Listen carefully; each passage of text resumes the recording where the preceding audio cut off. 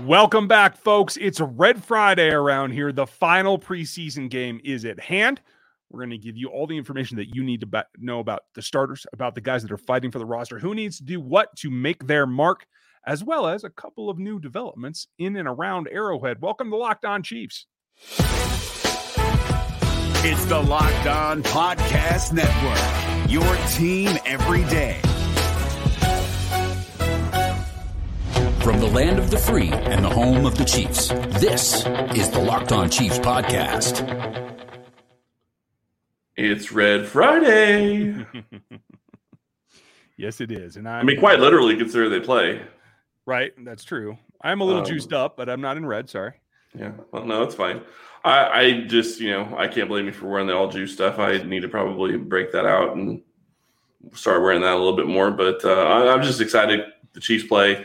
Get to watch the starters play for some. And then, honestly, I'm really curious as to how far they're going to go. And there you go, Therese Paylor Scholarship Fund. Please go donate if you would like to. We do miss Therese, and thank you for that. And you can get these over here at this particular address. So I might make this a Red Friday tradition, actually. There you go. As long as I don't eat in it, it should remain mostly clean. Yeah. No promises that that's going to happen, especially with Built Bars sitting at your desk. I know, right? We'll get to those later, folks. There's some changes going on in and around Arrowhead, and Patrick Mahomes is pretty pumped up, man. What did you think? Yeah, I like the new locker room. I think it looks really good. I'm really impressed with what they're able to do. I like the locker room the way it was before, but obviously they needed to redo it a little bit, and I do think it looks fantastic. So I'm excited for the players that are going to get to use it this time for the first time on Friday nights, and it's going to be really different because it's going to be a lot different in, a little over a week, I guess? Yeah. A little under a week, I apologize. I took a good look at it, and it is very much a modern update. I mean, and it's not it's very much Kansas City. It's not the old oak timber, just simple dividers. You get a little bit more room. You get a nicer seat there, whatever. Like it's updated, but it's not audacious. It's not like Dallas, and it's not like, what was the one that I saw? It's not over the top. Yeah, like it's ridiculous. Yeah. It looks like 65 TPT designed the ceiling in the room, but other than that, it looks like a fairly standard locker room. So kudos to them. Hopefully, it makes it easier to get prepared and to try to relax and get in the zone. Yeah, and I just realized it's not going to be that much different next Wednesday or Tuesday, whenever, because you have, 16 practice squad players and a couple guys that are going to be on PUP or injured reserve. So you're still going to be close to 80 players. Yeah. One note that I don't think many people caught is there's now a podium in the locker room. And so I think that goes along with some of the changes that we're going to see this season, and quite frankly, next season as well. We talked a lot about it over on the NFL show. If you guys missed that, go check it out here on YouTube or Spotify or whatever. The other interesting thing, and I want to get this out there because Arrowhead has not changed its name. There's no need for alarm, no panic intended. There's a new field, quote unquote, at Arrowhead that has the letters GEHA. See, I didn't do it that time. Thank you for saying it right. I'm so impressed. It's only everywhere in all their advertising, but I guess you don't get to see their advertising because you're not in the local area. Yeah, well, okay. So there was this family that we knew back in the day, and it was the same spelling, and they pronounce it completely differently. I think that's what it is in my head. But yeah.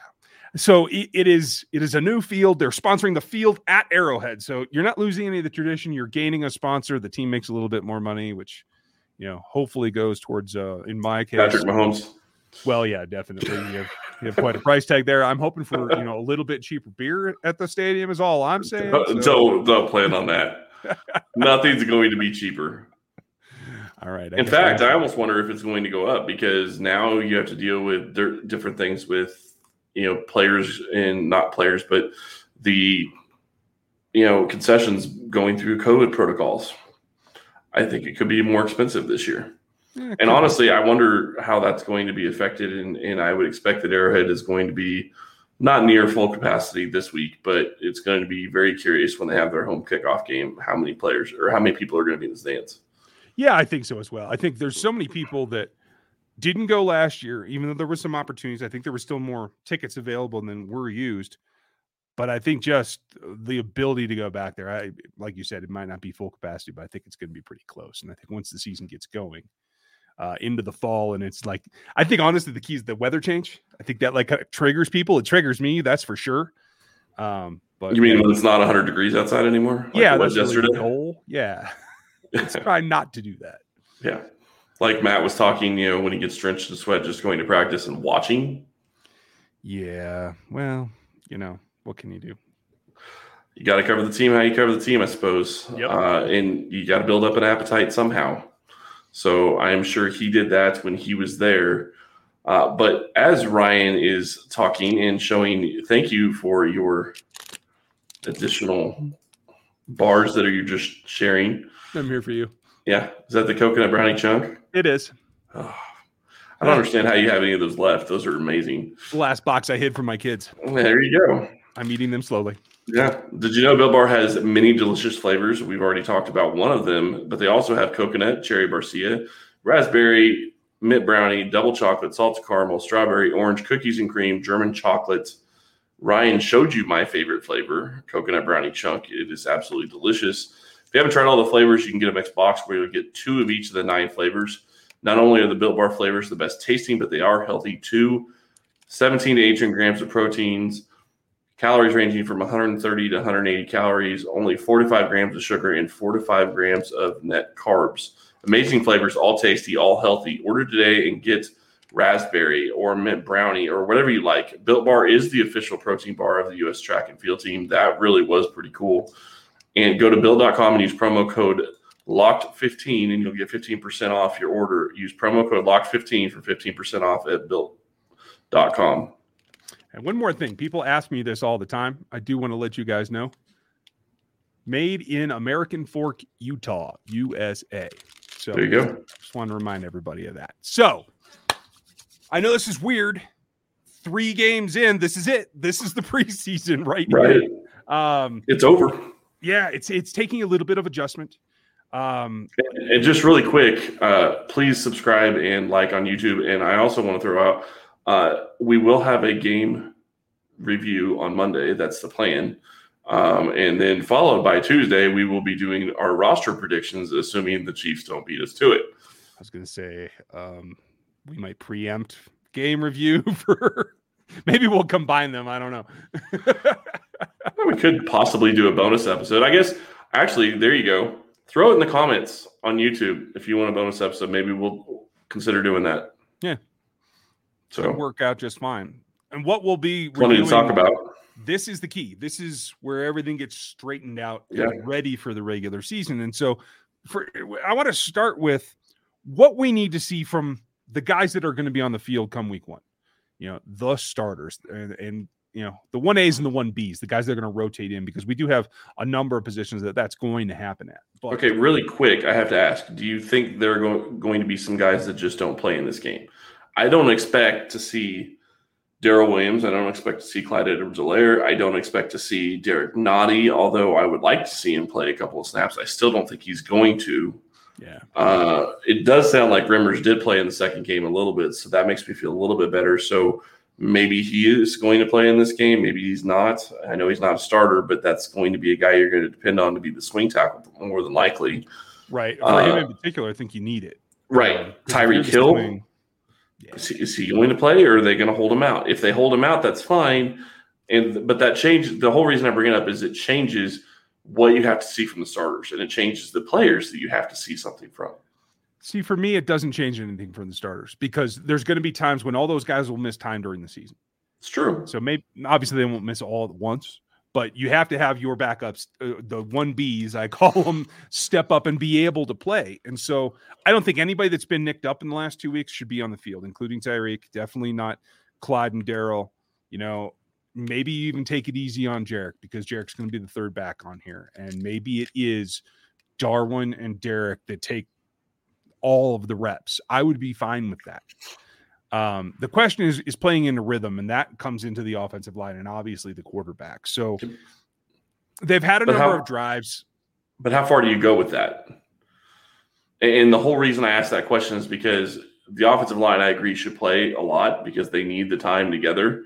But do they need it with Mahomes? Do you keep Mahomes out there to get him into rhythm with the offensive line? And people are going to say that Mahomes doesn't need to be out there. I somewhat disagree with that because his cadence and the way he does things is going to be different from Henne. There's no better way than in-game situation for them to get together, and he's got to be able to read what the offensive linemen are reading. And to be on the same page, you have to have snaps in game situations. Yeah, I can't disagree with you. It's a fine line, I think, in balancing what you're getting out of it versus risk that you take. I would err on the cautious side no matter what, especially with the quarterback, but in general with starters. Color me I would shocked. like to see Patrick. I know, right? I would like to see Patrick play into the second quarter. Yep.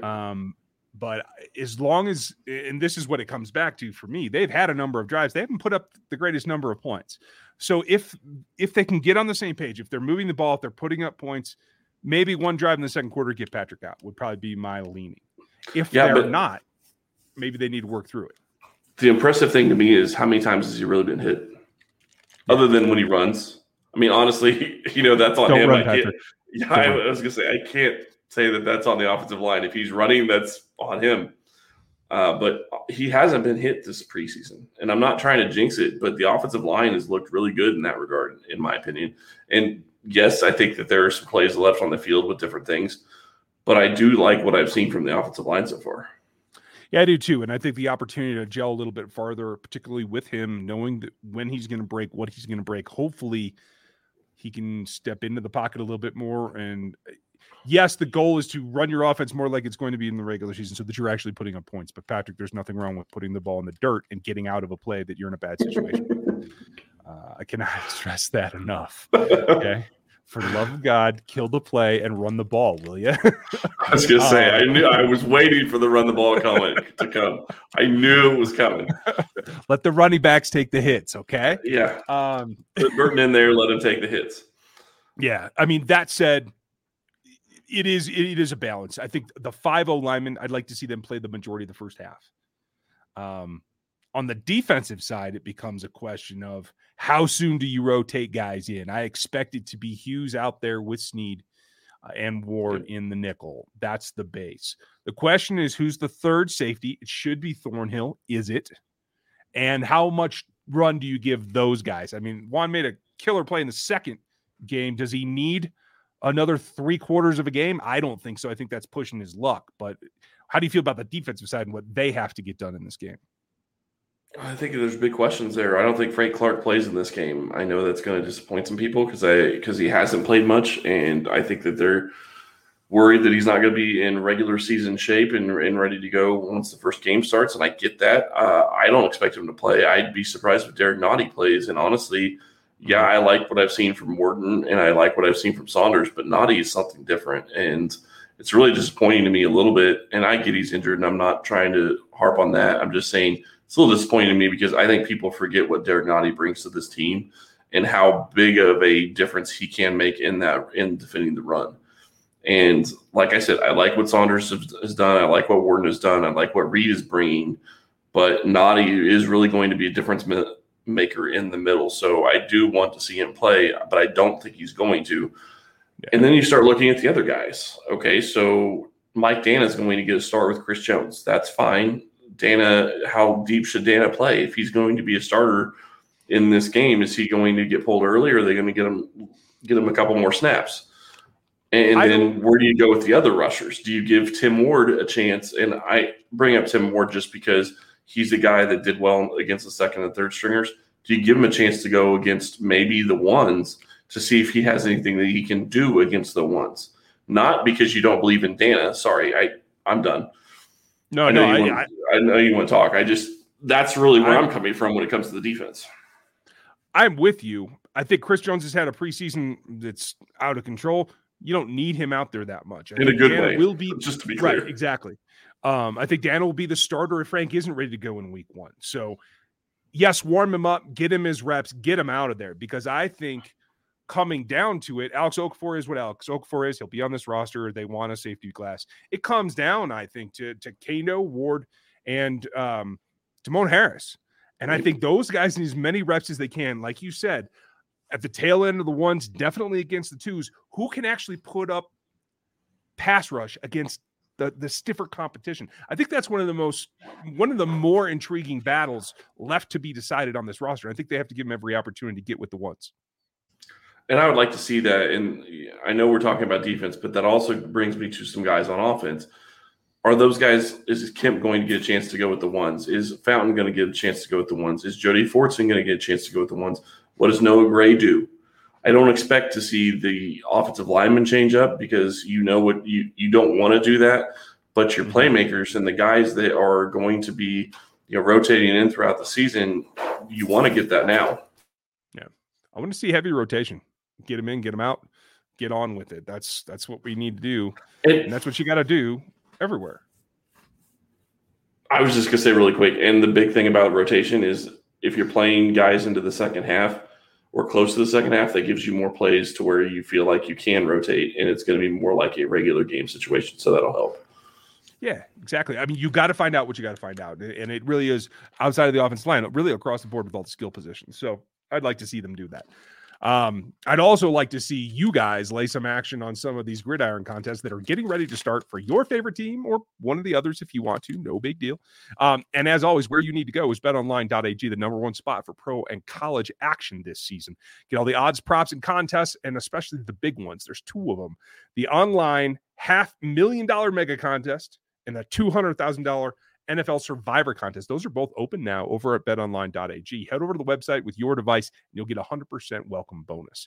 Be sure to check out the opening day one. There's still room to get into that. That's on the 9th, and it's the Bucks versus the Cowboys. If you lose, whatever your wager was, up to $25, you'll get it refunded. Super easy. BetOnline is the fastest, easiest way to get your action into the game. Use our code LOCKEDON when you go over there, and you can bet on whatever you like over at betonline.ag, your online sportsbook experts. So that brings me to guys that got to be more than just guys. We're out of Jag time here. You got to make an impression. And we've talked about guys that have been trending. Yeah, and I just want to say, NFL, can we please get all 22? Please. For the love of God. For the last preseason game, can we please get all 22? Sorry. Yeah, it would be very helpful trying to be able to review some of this stuff and look at different players' snaps, because that's really what it's going to come down to is, special teams. We talked about it before, and we don't need to get into it a ton right now, but you can't really see special team snaps very well in regular mode, and that is where some of these guys are going to make or break their chances of making this roster. Mm-hmm. I got an idea. Let's go back and forth. Give me a name, and I'll tell you what he has to do to make the roster, and then I'll give you a name. Dries Fountain. Dries Fountain has to cover a kick successfully, give something to Dave Toub to give him a viable option apart from Marcus Kemp. Marcus Kemp might have to miss a game sometime. You need someone that can fill that role. And he also has to continue doing what he's doing, play with strength, be strong at the point of the catch, as well as getting some yak. And if he does that, I think he makes it. Don't you think that part of his problem with special teams is he just doesn't have the speed that the other guys do? I think he's at a disadvantage, honestly. Slightly, but I don't think it's a gross margin. I think it's less than a tenth in his 40 numbers from him and Marcus Kemp. Not that, they're both 3-4 years into their career, so that isn't the best thing of their current speed, but it's close. I don't think it's a negative disadvantage that really should shadow the whole decision making myself. So fair enough. At the end of the day, it is what it is. So Let me ask you, Zane Anderson, same situation. Honestly, I think he's on the outside looking in. I think that he has to show that he can do special teams near to the spot of Armani Watts, and because I think he's really playing for that safety position and the fourth safety position. I can't see this roster keeping 5 just because of the other positions and the injuries at other positions. So to me, I think that when you look at Zane Anderson, he has to show up on special teams. Yeah, he can be there on defense, and that helps. But if he can't be a guy that Dave Toub can rely on, they can't keep him, because Dave Toub is going to get a look at the fourth string safety. That's going to be one of his key special teamers. That's just the way it goes. Okay, works for me. Nick Allegretti. He just has to not allow interior pressure into the A gap, in my opinion. Solid guy, been a starter, can be the backup center. The only thing that can derail him making this roster, well, maybe there's two things, is if he gives something up that gets Patrick pressured in a way that could be catastrophic. Or if he plays himself well, he should be at some point because he is a valuable backup. Or if he plays so well that he makes himself trade bait. That's the only other thing. But I don't know. It's a toss-up. This contest we've been going at all off season. What does Jody Fortson have to do to make the roster? Honestly, I think, and there I did it again, I apologize. I think the big thing with Fortson is you have to show that your special teams play is going to be there all season. And what I mean by that is, from what I have seen, he's done well on special teams. He's been where he's supposed to be blocking. He's gotten close to making tackles when he's covering kicks. The big thing for him is he has to get to a point where he can show consistency in that, and he shows the drive and the determination to get it done, because I think he's shown that as a blocker. If he continues to show that, he's got to go all out. He's got to give up, and I hate saying it because we're talking about a person here, but he's basically got to be willing to give up his body in this game, and that's really what it comes down to. I think he should make the roster. I think he's shown that he has the ability to be on this roster and produce and help them, especially if you end up having injuries with Travis Kelce, because, and I hate even saying that or suggesting it, but Blake Bell isn't going to be able to step in and do anything that Kelce can do. So to me, and Noah Gray doesn't seem like he's quite there yet. So to me, I would think that Fortson is the closest they would have to being able to step in and help in that regard. Fair enough. I think they've done a great job hiding Noah Gray this preseason, by the way. Well, I hope that's what they're doing.